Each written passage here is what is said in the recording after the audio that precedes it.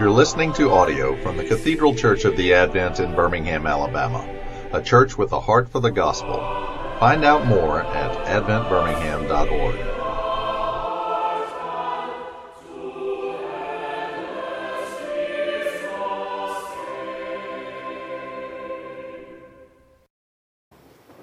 O Lord, Heavenly Father, in whom is the fullness of light and wisdom, enlighten our minds by thy Holy Spirit and give us grace to receive thy word with reverence and humility, without which none of us can understand thy truth. For the sake of Jesus Christ our Lord. Amen. Well, the bells work. And isn't it amazing that we all know why we're here? Well, at least I think we know why we're all here. And yet it's amazing how easily distracted we are by something like the bells. I mean, while they're going off, not only am I distracted and listening to them, I'm beginning to worry about being distracted while preaching. And so I don't know if, Charles, you cut the cable or what you did. But God bless you, friend. But you know, this idea of distraction and being able to focus on actually what is important and actually what is at hand is exactly what we're dealing with in our gospel passage this morning. Very easy questions, but profound questions that the text asks us from Mark chapter 1. Who is Jesus? What has he come to do? Who is Jesus and what has he come to do? And in a sea of distractions that is our lives and even our 9 o'clock service this morning, we, like the people around Jesus in his day, need to ask ourselves, what is our response to these questions? Who is Jesus and what has he come to do?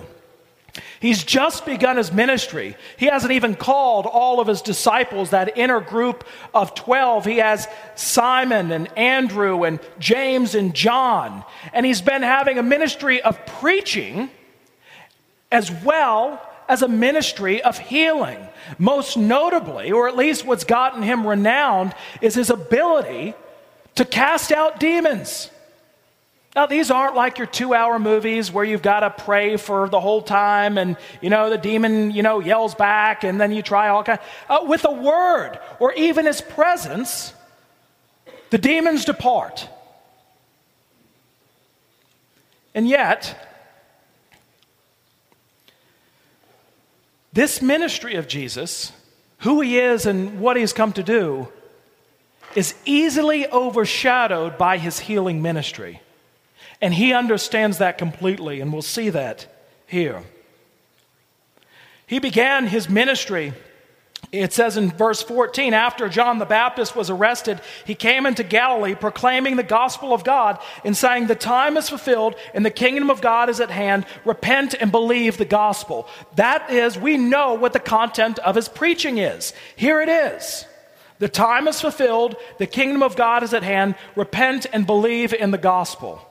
But rather than taking for granted that we understand what Jesus is talking about, what does he mean by gospel? What do we mean by gospel here at the Advent? We talk about it a lot, but do we actually understand what it means? Mark begins his gospel saying the beginning of the gospel of Jesus Christ, the Son of God. So we understand the word gospel in the context of a book of the Bible, right? The Gospel of Matthew, the Gospel of Mark, the Gospel of Luke, the Gospel of John. But is that what Jesus means here? No. What he's talking about when he talks about the gospel is the good news of who Jesus is and what he's come to do. He even outlines it. The time is fulfilled at just the right time. While we were yet sinners, God sent the Lord Jesus into the world to save us. And the kingdom of God is at hand. Jesus himself being the kingdom, literally at hand. You can reach out and touch him. Repent and believe in the gospel. That the Holy Spirit might effect that change whereby you turn away from your old life and you face full the Lord Jesus Christ and you believe on him for your salvation. His death, his resurrection for you. That is the gospel, full stop, and that's the message of Jesus, full stop. The good news is that your Redeemer has come. The good news is that your rescuer is here. And yet, even the demons understand who Jesus is and what he came to do. If you look at the preceding verses before ours in 29 through 39, Jesus goes into the synagogue there in Capernaum, and he begins to preach. And all of a sudden, there was a man with an unclean spirit who cries out, "What have you to do with us, Jesus of Nazareth? Have you come to destroy us? I know who you are, the Holy One of God." But Jesus rebuked him, saying, "Be silent and come out of him." And the spirit did. I mean, here's a man who probably sat in and week out in the synagogue under very weak teaching, nothing that ever prompted this demon inside of him to speak up. And yet Jesus comes into the synagogue and begins to preach. And there's an immediate acknowledgement. I know who you are, and I know your power, and I know what you've come to do. And Jesus rebukes. But of course, nobody's listening, because their response is astonishment, amazement. What is this? A new teaching with authority. He commands even the unclean spirits, and they obey him. And at once his fame spread everywhere throughout all the surrounding regions of Galilee. Why? Because of his preaching? No, because of his healing miracles. So much so that he immediately leaves the synagogue and he goes into the house of Simon and Andrew, where Simon's mother-in-law lay ill. And Jesus immediately takes hold of her, lifts her up, and the fever leaves her, and she begins to serve them. And that evening at sundown, they brought to him all who were sick or oppressed by demons. And the whole city was gathered together at the door. Of course, this is part of his ministry, this healing. And yet, Jesus decides to go out to a deserted place and pray. Jesus only does this 4 times in Mark's gospel, and each time he does it, it's at a point of crisis. Because they're seeing but not hearing. And so when the disciples come out and say, "Everyone's looking for you," he says to them, "Let's go on to the next towns that I may preach there also, for that is why I came out." Or as Luke's gospel would say, "That is why I came into the world." This is why I've come. These experiences, these healings are meant to be signs that point the people to who I am and what I've done. And yet the people are very content to simply come and get their healing.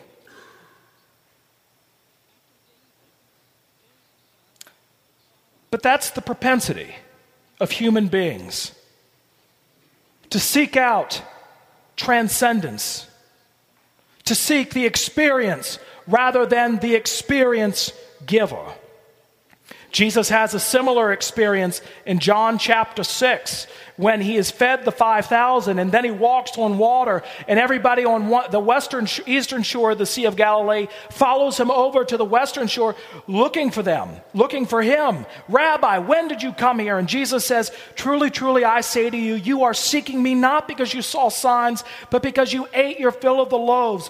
Do not labor for the food that perishes, but for the food that endures to eternal life, which the Son of Man will give to you. For on him God the Father has set his seal." And then they ask a really good question. What must we do to be doing the works of God? Jesus says, "This is the work of God, that you believe in him whom he has sent." The gospel. And then Jesus says to them, "Truly, truly, I say to you, for the bread of God is he who comes down from heaven and gives life to the world." They said to him, "Sir, give us this bread always." Jesus said, "I am the bread of life. Whoever comes to me shall not hunger, and whoever believes in me shall never thirst." You've come because you saw the loaves, but you thought the loaves were an end unto themselves, rather understanding that the loaves point to who I am and what I've come to do. Don't be satisfied with filling your belly for just one meal, but believe on me and know what it means to hunger no more. But we do it. We seek out the experience rather than the experience giver, seeking to fill our spiritual bellies, looking to Jesus as an addition to our lives, a nice additive, one who we believe is his sole responsibility is to give us what we want when we want it. Surely the Lord provides for us. But is this why he came and what he is about? In fact, he says in the Sermon on the Mount, "Seek ye first the kingdom of God, seek me, and all these things shall be added unto you as well."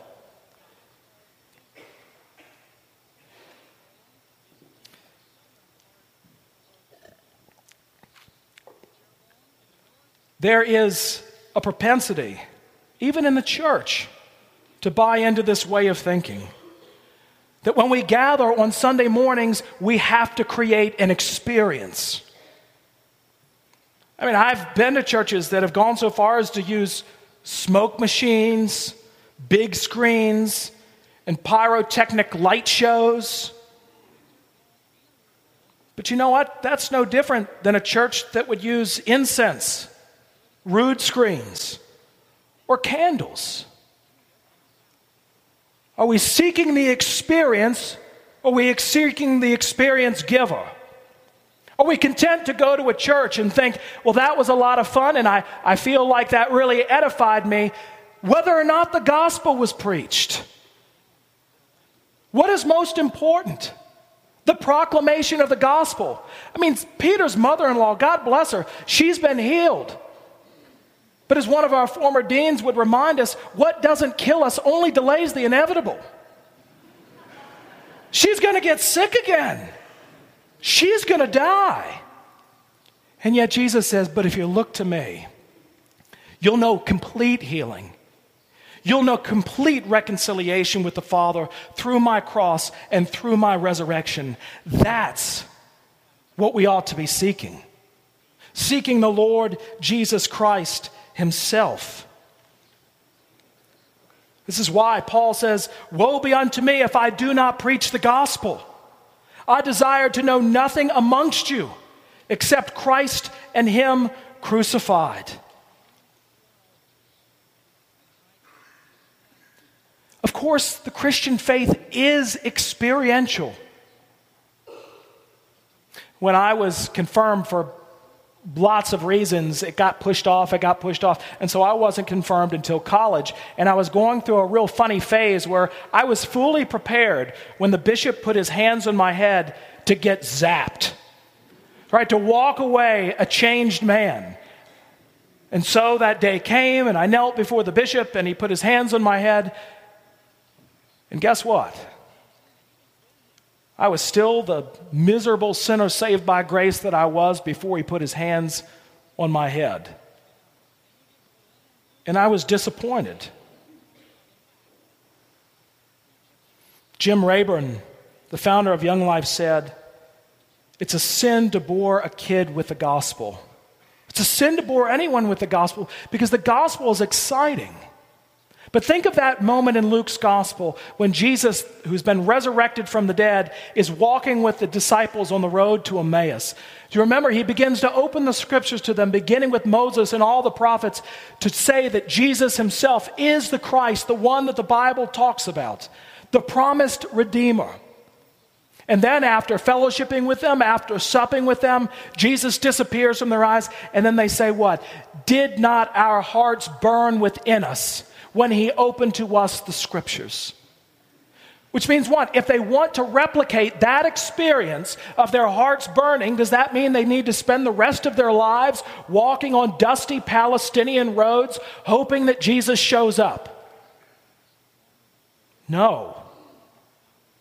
All they have to do is simply open up God's word to feel their hearts burn.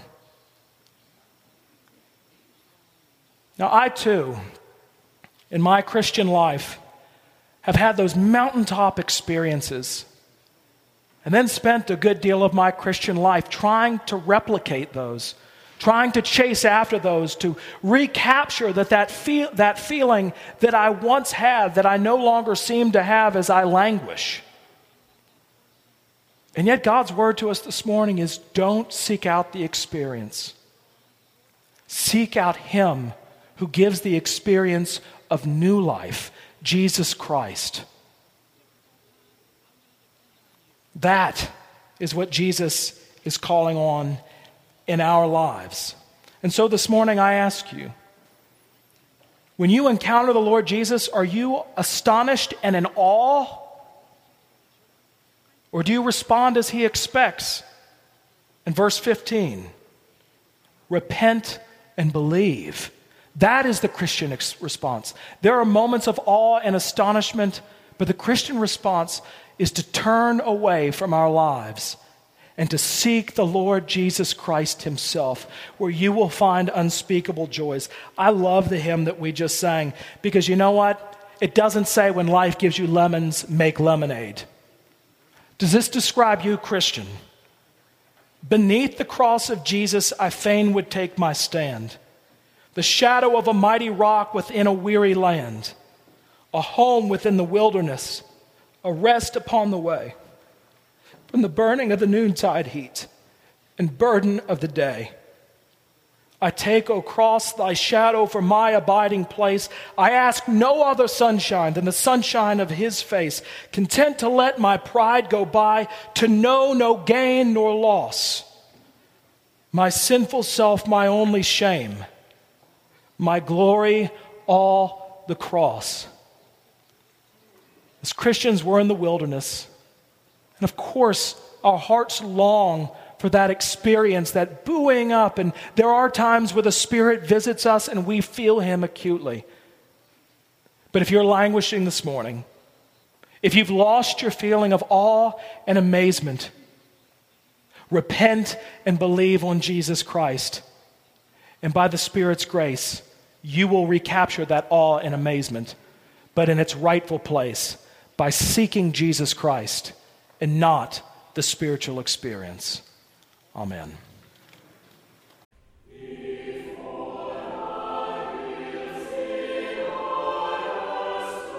You've been listening to audio from the Cathedral Church of the Advent. If you live in Birmingham or find yourself visiting, we hope you'll join us at one of our Sunday services. Find out more at adventbirmingham.org.